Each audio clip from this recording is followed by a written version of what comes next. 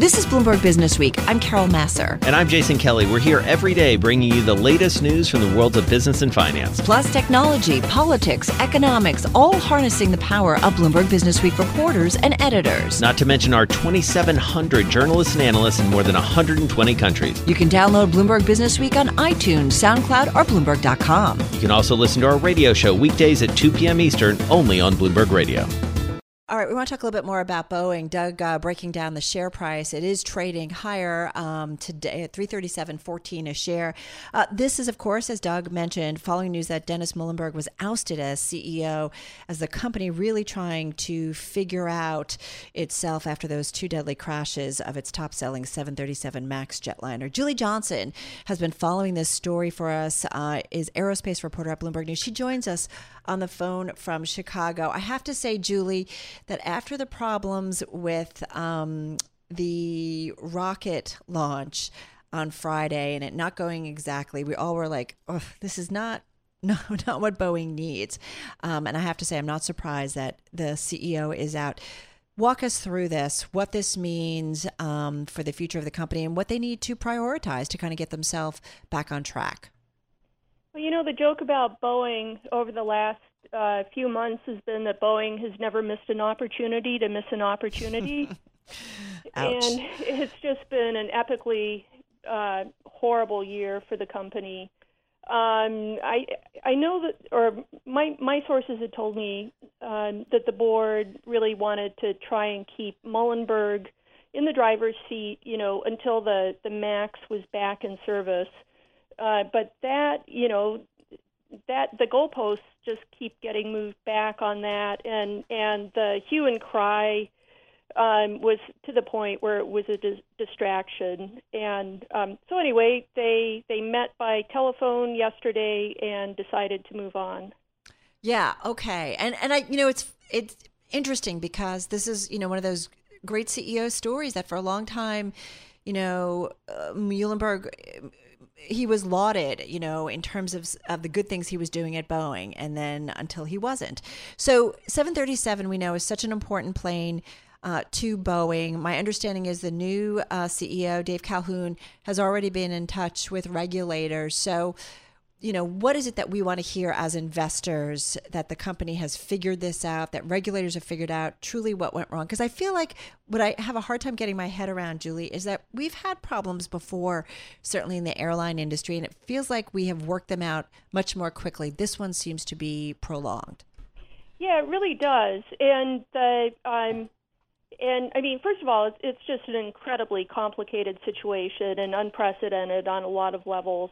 And, you know, so the task has been daunting for Boeing, but they've just been, and by they, I mean Muilenburg in particular, just had come off as tone deaf repeatedly all year. And, you know, the relationship with the FAA was especially fraught and, you know, just turned really ugly over the past 6 weeks after Boeing issued this statement suggesting that they might be able to deliver the first 737 MAX by the end of the year, even though the FAA was still working through the final steps on new training material for pilots. Well, so, and this is what's kind of interesting, right? I think the breakdown internally within the company, and I'm wondering, in an inability to kind of get ahead of this, does it speak largely to the culture that has so long existed at Boeing that has broken down in terms of engineers and pilots and all the, you know, important parties talking to one another to kind of fix this problem, and you know, going back to that lack of communication kind of creating this problem in the first place? Oh, I think you're exactly right. And so, I mean, if you're Boeing, hopefully what comes out of this is some soul searching, and you know, maybe get your executives out of their private jets and, you know, flying your airline, you know, your planes. Airline planes, and you know, getting closer to the customer. I have to wonder if having the headquarters in Chicago contributed to some of this. I mean, the engineering work's been going on in Seattle. I know their daily updates, but there's, definitely something's broken down in the culture. Now, Calhoun, who comes in, is really well regarded as a communicator and as a diplomat. He's got really deep experience. So he might just be the guy to get them through this transition. Yeah, it's pretty amazing, and I guess time will tell, but it's a story that I think we all thought would be resolved at some point this year, but will definitely carry its way into 2020. So we'll see what's next. Just about 30 seconds left here. What's the next thing you want to hear from the company, Julie? I don't know. I mean, I would love for the company and the FAA to get on the same page because the software fix has largely been done now for a couple of months. They're just going through the final stages, and so I don't know. I just any good news at this point would be welcome. All right, we're going to leave it on that note. Hey, Julie, thank you so much. Really appreciate your reporting, consistent reporting on the Boeing story. Julie Johnsson is aerospace reporter at Bloomberg News, joining us on the phone from Chicago. This is Bloomberg Businessweek with Carol Massar and Jason Kelly on Bloomberg Radio. All right, let's talk a little bit about the fixed income world. I was taking a look at some of the returns this year. The Bloomberg Barclays U.S. Corporate Bond Index, it's up more than 14% this year. The Bloomberg Barclays U.S. Corporate High Yield Bond Index is up more than 14% as well. So let's talk about the world of fixed income investing. Deborah Cunningham is Executive Vice President, Chief Investment Officer of Global Liquidity Markets at Federated Investors, also Senior Portfolio Manager. She joins us on the phone from Pittsburgh, Pennsylvania. Deborah, nice to have you here. I feel like, go back 12 months and nobody would have anticipated some of the returns, the market moves in 2019, and yet here we are. Tell me a little bit about 2020 and what are some of the macro themes that you're anticipating that will be most important to the fixed income markets? Sure. Well, first of all, thank you for having me this afternoon, Sure. and happy holidays to everyone. You're right. 2019 was definitely a little bit of a surprise. We went into the year thinking that the Fed would still be on at least on hold, if maybe not a further tightening regime. And we came out of 2019 now with them having cut rates 3 times. That was clearly not expected. I think, again, when we look into 2020, we're expecting more of a calm market going forward. Expectations would be for the Fed to be on hold and for a slightly positive yield curve, from 3 months all the way out to 30 years, and with returns probably, very similar to what you can get on a coupon basis in the marketplace, which, with a little credit is probably right around 2%. And that 2% is probably whether you're talking about short-term bonds, intermediate-term bonds, or longer-term bonds. Now, the ability to be higher or lower than that is obviously dependent upon appreciation or depreciation pricing. And really, with the Fed on hold, we're not real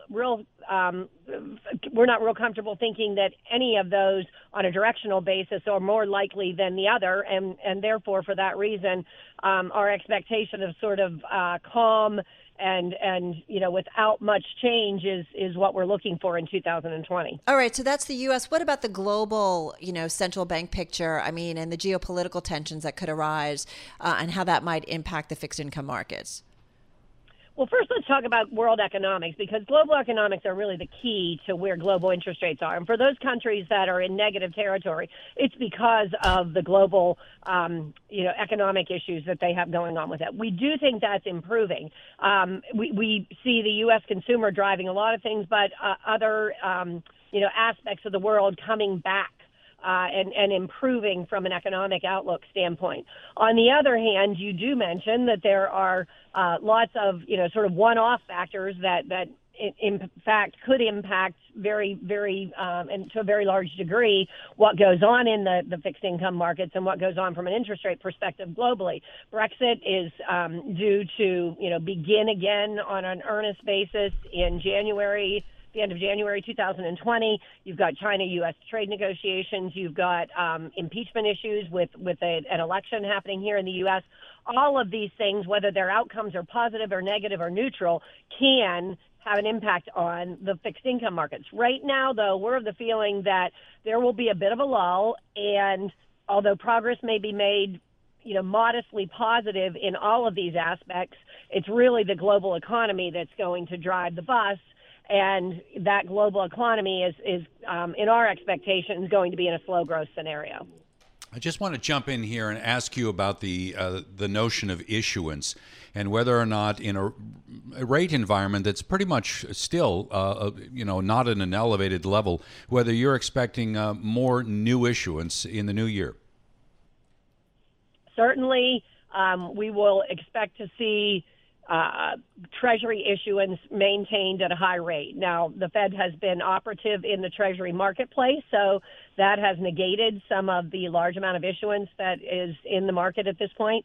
But we've also seen with, a bit of a steadiness in the global economy, a pretty steady offering of longer-term and shorter-term debt securities in the marketplace that we think will continue. Not a huge increase, but literally no decrease. Expectations of sort of more of the same from a supply perspective, and the supply with demand kind of staying the same. It has been definitely a factor in 2018, 2019. We think it will be less of a factor in 2020, but still be a positive one in the context of rates. What about offshore? I mean, are you tempted to maybe take a position on some Chinese debt, corporate debt in China?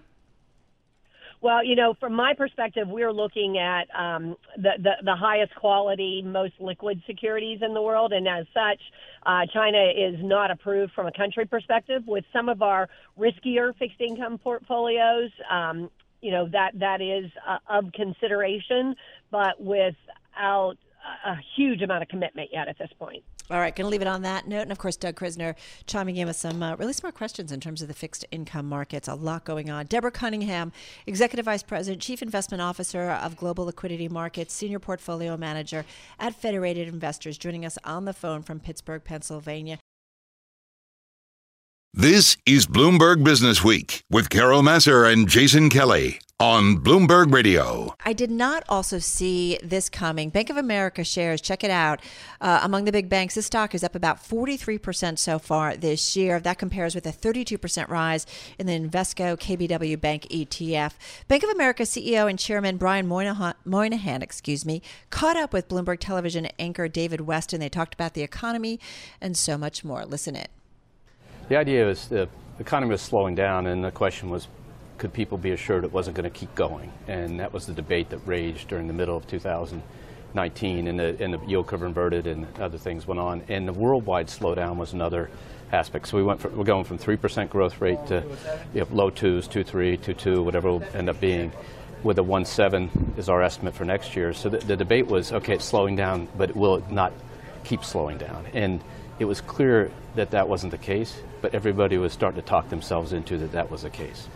Then you added into it a couple major geopolitical discussions going on.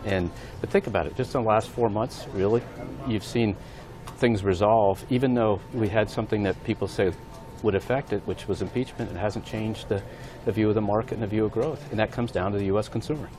I want to talk about the U.S. consumer, but we also had 3 rate cuts from the Fed. How much did that help sort of slow the decline?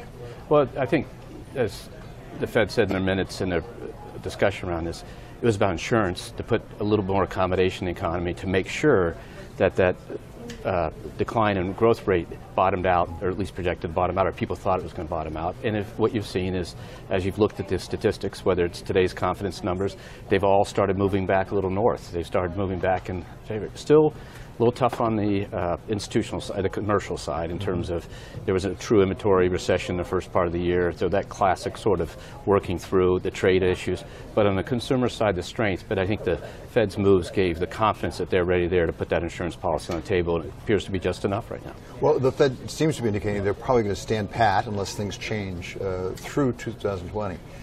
Do they need to keep cutting to keep the growth going? I don't think they do because of the consumer. And so when we look at the consumer, last time we talked, we were talking about the year-over-year growth rate for consumers through that period of time being 5.8%. It still is. It's closer to 6 now. The holiday spending is up double-digit from last year through last Friday, so you're seeing it now through the Cyber Monday, and you'll have great discussions with people about how many days there are between Christmas and Thanksgiving, but even halfway through the period, more or less now, you're seeing the growth rate at 6% year-over-year in the credit cards, but almost 10% overall. And so there's a lot of other spending going on, cash and other things. So we feel very good about the consumer in the U.S. And if that's 2/3 of the U.S. economy, it's as big as China's economy. Those are big anchors. And by the way, in Europe, the consumers are spending also. So you put that together, that's a big part of the world's economy is solidly moving forward. You have a vantage point into the U.S. consumer that maybe no one else has. Very few have, that's for sure.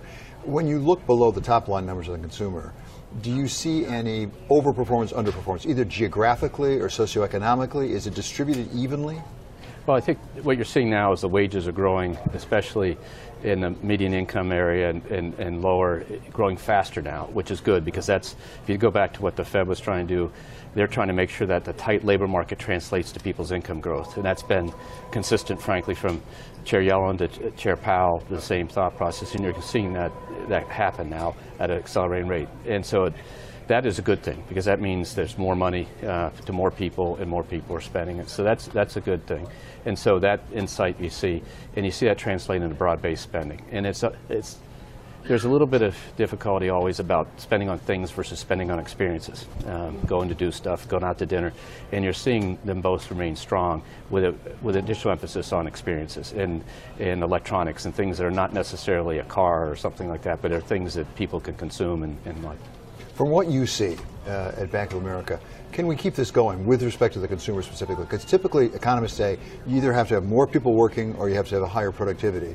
We're not getting a lot more people working in terms of the overall population size, and productivity growth is not as robust as it has been. Well, this is a great question. You're kind of in this nice equilibrium where job growth is enough to more than absorb the population growth, which then brings people in the labor market, and you're seeing the participation rate inch, and you're seeing the underemployment rate keep coming down, and those are all good things. And if you hear the experts talk about, there's still a lot of potential slack out there. There's still a lot of people who could work that we're pulling back in. The question long term will be, you'll run out of those people at some point with an unemployment rate of mid-3s and maybe going further south with a underemployment rate coming down also. You will start to run out of people, and that's the question about immigration, getting a bipartisan structural thing that feeds the immigration issue into a population growth and economic growth issue and away from the other types of things it gets tied up in. All right, of course, that was the CEO and chairman of Bank of America, Brian Moynihan, talking with Bloomberg television anchor David Weston. You can hear more of that at Bloomberg.com. Here with some thoughts on the bank sector and BAC is Bloomberg News cross-asset reporter Vildana Hajric, and she joins us in our Bloomberg Interactive Broker Studio. What's your takeaway from that? So my big takeaway here from that clip that we just listened to is that what he was saying is everybody was talking themselves into a recession just a couple months ago. That was the big... So quickly everybody jumped on board, right? Exactly. And we really have to go back to August to understand what he was saying. It was when the Fed first cut rates, and one day later, the president came out and tweeted some new tariffs on China, 10% tariffs on about $300 billion worth of goods. And it really sent the market into a tailspin. People were really fearful about what was going on. Powell had said at the press conference that it was a mid-cycle adjustment. It freaked everybody out. So those recession fears at that time were kind of real. Right. Yeah. It's funny. Peter Coy, a great story in Bloomberg Businessweek magazine. I think it was about a week or two ago. But just that whole idea of 4 months ago in August, we all thought the world was coming undone. And then here we are today. And it seems like recession fears are off the table. I do want to ask you about bank stocks in particular. I mean, the run up that Bank of America has had, the whole sector overall, these big banks. And I know they struggled for some time coming off the crisis. But man, they have had quite a run. And you had a great story back on December 12th. About how long it took for the recovery in financial stocks. That's right. So about a week or so ago, we saw financial stocks in the S&P 500 surpass their previous closing high that they had hit all the way back in 2007. That was their February 2007 record. So it took them about 13 years to surpass it. It was the very It is, and it was the very last industry in the S&P 500 to finally catch up. I have to say, one of my great regrets, Doug Krizner, I just want to bring Doug back in, Citigroup. I remember wasn't it like $1 a share? And I just thought, in hindsight, I don't even know what it is today, but all of these big banks that were so hammered and lost most of their value, Citigroup's now like $79 a share, Vildana. Like, you go back to the crisis, oh, man, they were just decimated. And it's pretty remarkable to finally see how much they've bounced back. That's right. And if we look just at this year, the S&P 500 financial sector is up 29%. Yeah, pretty remarkable. All right, thank you so much. And Doug, thanks for the That was impressive. Vildana, thank you so much for making sense of the bank sector and some thoughts on B of A. This is Bloomberg Business Week with Carol Massar and Jason Kelly on Bloomberg Radio. All right, so no doubt about it, we've been all over this story, and it continues to evolve. We're talking about Boeing. The CEO is out, and this as the company continues to really struggle in all the turmoil after 2 deadly crashes of its top-selling 737 MAX. Well, coming out this week, of course, or it's on the newsstands right now, is Bloomberg Businessweek magazine, and we've got a story specifically on Boeing and what went wrong with the 737. Projects and investigations reporter Peter Robison writes about that in the current issue. He's also writing a book, by the way, about the 737. He joins us from Seattle. And then here in our Bloomberg Interactive Broker studio is Joel Weber, our Bloomberg Businessweek editor. And Joel, I was thinking about when I saw it, timely that you guys did a deep dive into this story, but it continues to have a new headline on it. Yeah, that's right. I mean, although I will say that I think this story is actually a bigger one than anything like today's news about the CEO being removed. And that's really a testament to Peter as well as Julie Johnsson, who have really been all over this story since the real 737 MAX stuff started happening earlier this year, which we actually had as a cover story back in the spring. But Peter, what was the thing about the story in this current issue? Can you rewind the clock for us a little bit? Because it really, to me, speaks to where all the problems ultimately began. Sure. Thanks a lot for having me. So what Julie and I tried to do in this story was to try to put ourselves in the mindset of what the employees were going through at the time the MAX was developed. There's been a lot of kind of broad conversation about how managers were speeding engineers to finish their designs, and that there was a lot of pressure. And we looked deeply into what the pilots who were testing the plane were going through, and we found a lot of dysfunction in that organization. There wasn't a lot of communication happening because that group was deeply split over plans that Boeing had accelerated to turn its training business of sort of training customers in how to fly their planes into a profit center of its own. And that, according to a lot of people we talked to, led Boeing to take some shortcuts with training, to change what it traditionally provided as a service into a profit-making enterprise. Boeing was bringing in contractors who were known as purchase service pilots, and the pilots we talked to had a more derogatory name. What was that? DBCs, dirtbag contractors. PSPs is the acronym that they actually had. So it just sort of spoke, we thought, to the level of turmoil and angst at Boeing at the time the MAX was developed. Peter, who should be responsible for changing? This is a company that, as you write in this story, is a company that's known and synonymous with quality training, pilot checklists, famous for its Boeing test pilots. Who's responsible for taking that company and creating a company where there were lots of divisions between the engineers and pilots and kind of fighting among individuals at the company? It goes back many, many years. I mean, some people even would pinpoint the merger with McDonnell Douglas, which led a team of sort of more cutthroat engineers, cutthroat managers to come into the company, and there was more of a focus on shareholder value and cost management. But specifically at the time that these disputes were happening among the pilots, the CEO was Dennis Muilenburg's predecessor, Jim McNerney, who's a GE veteran and, according to at least one person we talked to, not a fan of unions. And his response at the time was to really come down harder on the employees, and they ended up moving a group of simulators in Seattle all the way to Miami after employees voiced some concerns. Peter, there are some other interesting characters that you kind of unearthed in the reporting of the story, particularly some test pilots at Boeing. Can you tell us more about what those characters were like? Yeah, I mean, Boeing's history is fascinating. It goes back to the really to 1916, but then to the jet age, and at the dawn of the jet age, Boeing was working. The only jet plane at that time was the British Comet, which had crashed a couple of times, and so Boeing was developing a plane called the 707, which would end up being the first successful jet transport. And the test pilot who flew it was named Tex Johnston because he wore specially made cowboy boots for each flight, and he actually did a barrel roll of the prototype of the 707.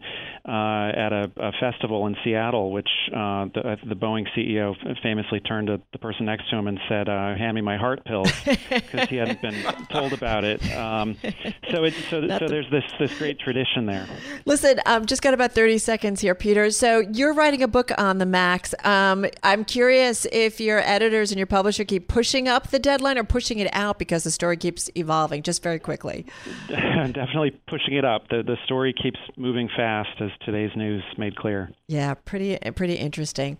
Going to leave it on that note, and I highly advise everybody check out Peter and Julie's reporting on Bloomberg.com, also Businessweek.com, and check out the magazine for that current story on Boeing. Our thanks to Peter Robison, Projects and Investigations reporter at Bloomberg News, on the phone from Seattle. Joel Weber, thank you, editor at Bloomberg Businessweek in our Bloomberg Interactive Broker studio. Beep, beep. So we do want to talk a little bit about shares of Tesla because they did go above $420 a share for the first time in intraday trading. We care about that level because Tesla founder Elon Musk has talked about taking the company private at such a price. He did that last year. So surprise for the stock today, perhaps. And speaking of Tesla surprises, how about the outperformance of Tesla compared with all other global automakers? This story catching our attention as well. Matt Winkler is editor-in-chief emeritus of Bloomberg News, owner of a Tesla, I believe, as well. And he joins us in our Bloomberg Interactive Broker studio in New York. You've written a lot of great stories about Tesla, I feel like, over the last year or so. So, Matt, tell us about Tesla in terms of when you look at this company and compare it to the auto global or the global auto universe. So the first thing that's inescapable is that this company that's 10 years old, its initial public offering a decade ago, and it has outperformed every automaker, and we're talking about 38 across the globe, in total return, sales growth, long-term shareholder value. That's not an easy thing to do for an adolescent, maybe not even an adolescent. Right. But they've done it, and they've done it with something that is, probably as powerful as it gets. If you think of climate change as the existential threat of our time, and many people do, people have in their hands the fossil-free future, and they're driving it. And not only do they like the fact that they're doing that, but it's thrilling to them. And that's why Tesla, for example, in the U.S., is outselling every entry luxury vehicle in that category from Germany and Japan, which is also unheard of. So you're talking BMW, you're talking Mercedes, you're talking... Absolutely. Pick your name. Lexus. Everything that is in the entry luxury category, Tesla's Model 3 is outselling. What I find remarkable about Tesla and the company, the stock, the individual, Elon Musk, is that people are either all in or all out. In other words, you've heard a lot of prominent people who have been short selling this stock, and there have been some cases where that's been a great bet for them. Right now, that's a hard bet for them. It's a terrible bet. Starting with Jim Chanos, who's been around for a long time, very famous short seller. He still is short. Another one is David Einhorn of Greenlight Capital.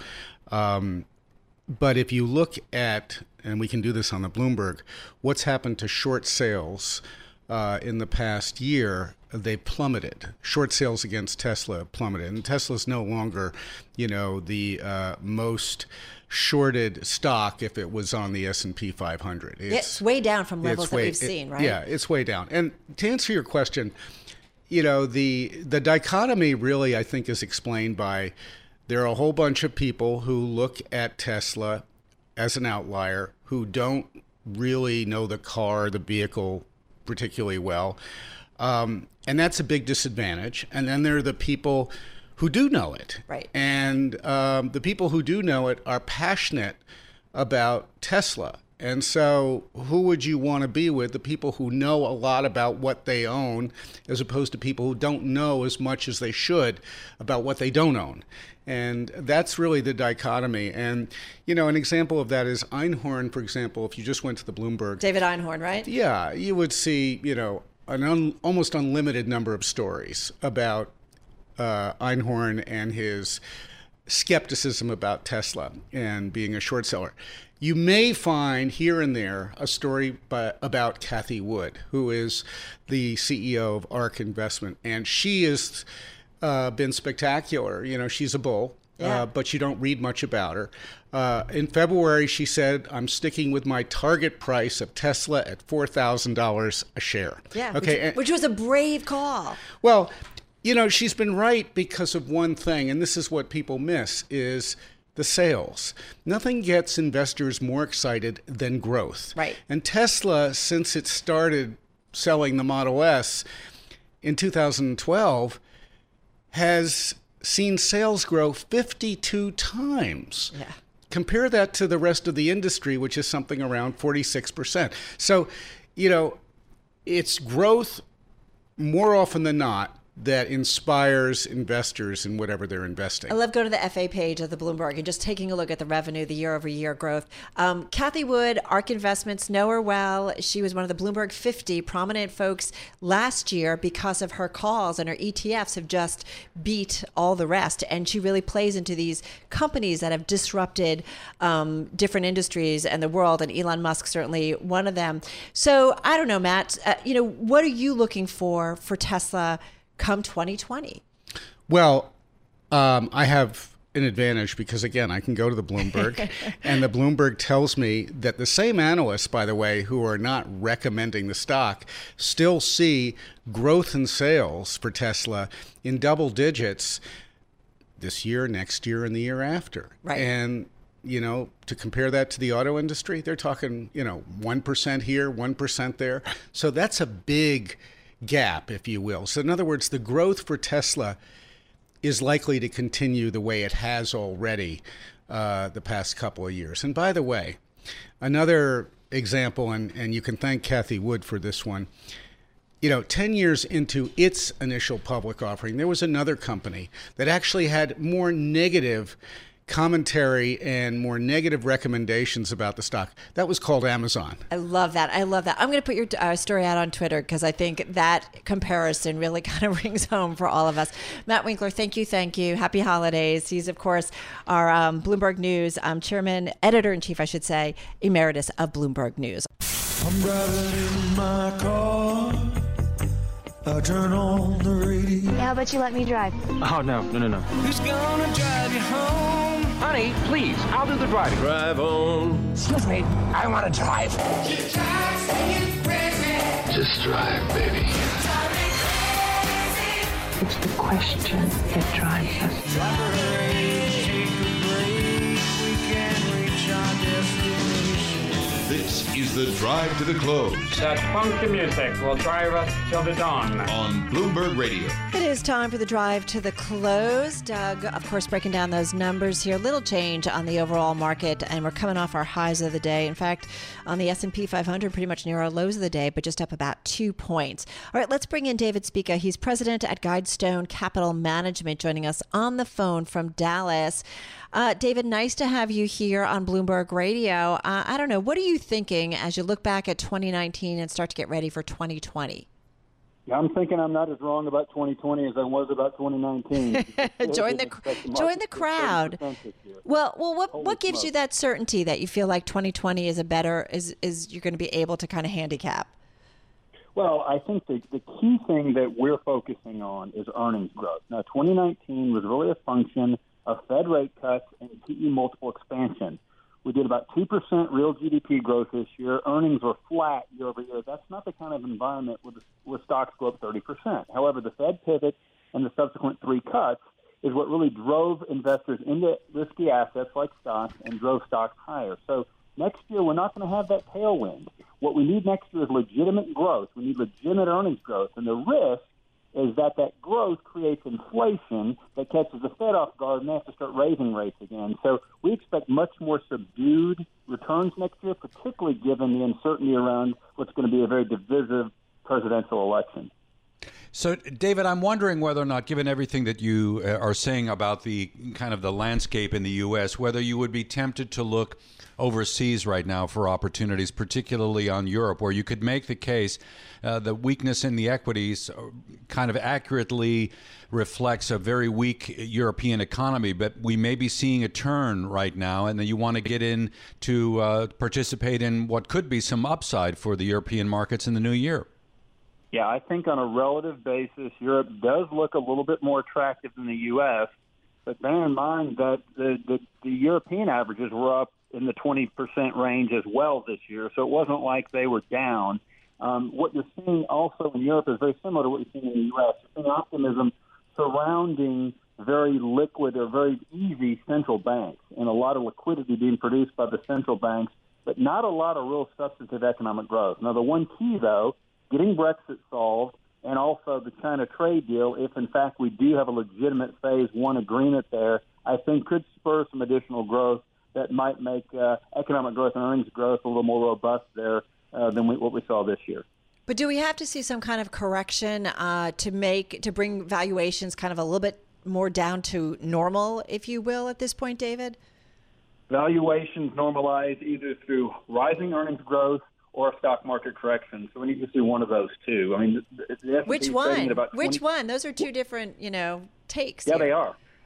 We believe we're probably due for a correction. However, the one thing we've been hanging our hat on is this China trade deal. Now, if this thing is real, and if it spurs more corporate spending, and we can keep the job market growing like it has been, and consumers continue to spend, we could see the earnings growth that we need to rationalize current stock prices. Short of that, though, a correction is going to be necessary. So if there is rotation then that you're adopting within the U.S. equity space, you're moving out of what and into what? Well, that's a great question, because a lot of the sectors that normally you would go into if you're expecting higher volatility are the ones that perform very well this year. That the consumer staples, utilities, healthcare, technology continues to be very strong in terms of performance. I don't know you're going to see the same kind of opportunity there. I think you just have to be very selective about the companies that you own. You need to buy companies with visible earnings growth and very solid balance sheets that tend to perform better in more volatile environments. That's kind of been where we've been, but I think it's tough to make a big bet on high-fly, high-growth companies going into next year unless we see that growth inflection from an earnings perspective that we would like to see. Well, and you know what's interesting? Our Vildana Hajric was on earlier, and she has an interesting story that's on the Bloomberg, written with Sarah Ponsek, and they just they remind us that research often shows us that returns in the equity markets often precede a profit pickup. So I do wonder if profits get better in 2020, and that's kind of what you've seen in the run-up of equities this year, and we need to keep that in mind. Interestingly, I spoke with Vildana about that story myself earlier this week, and she posed that particular theory to me. I'm not a big believer in that, because I think the theory is that the market corrected in the fourth quarter of last year, anticipating lower earnings growth this year, but the market took off in the first quarter, and we had 4 consecutive quarters of negative year-over-year earnings growth. So it's kind of hard to say the market was anticipating that. I do think Well, don't you feel like last December, Doug and I were just talking about it, kind of the stock apocalypse. There were a lot of things going on. Trade worries, missteps by the U.S. Central Bank. I mean, there were a lot of things that all of a sudden came together that really scared investors and just said, I don't know kind of where things are going. And that's why you saw a lot of investors run from the market. I feel like last December was novel in some ways. It really was. And a lot of people right now are wanting to say, let's just not look at last December. Let's not consider that part of the last 12 months because it was really an anomaly. The key, though, was the Fed. And the key was the Fed last December. The key was the Fed this year.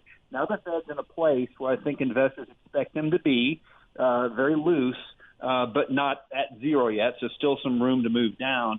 But again, the earnings growth, the growth factor is really the key. And I guess you could make a case that, yeah, next year is going to be better from earnings. That's why the market's up this year. But we really think the market's up this year largely based on the Fed. Now, the trade deal that we just got is clearly an additional boost. But if you look where stocks are today, the good news is really priced in. So even if we get that 10% earnings growth that the consensus expects next year, is that already priced in? I would say it is, with a 30% up year. So we're not expecting a bear market. We're not expecting anything like that. But much more subdued returns next year really should be what investors expect. So, David, then everything that you're saying about the optimism on trade and the Fed, let's just agree that they do nothing in the new year. Does that mean a weaker dollar and net, a positive for U.S. equities very quickly? Just got about 20 seconds. Sure. I think a weaker dollar could be positive for U.S. equities, and we're also looking at very easy comps year over year, which could create a boost for earnings next year. Those are all things that I think are already factored in, which could create some optimism. And okay, going to leave it on that note. Hey, David, thank you so much. Happy holidays. David Spika, he is president at GuideStone Capital Management, on the phone from Dallas. And I mean, novelty was kind of the market of December last year, I feel like. The massacre that you're talking about, huh? Yeah, it was an anomaly. It felt unusual. Yep. Thanks for listening to Bloomberg Business Week. You can subscribe to the podcast on iTunes, SoundCloud, or Bloomberg.com. You can also listen to our radio show every weekday at 2 p.m. Eastern, only on Bloomberg Radio.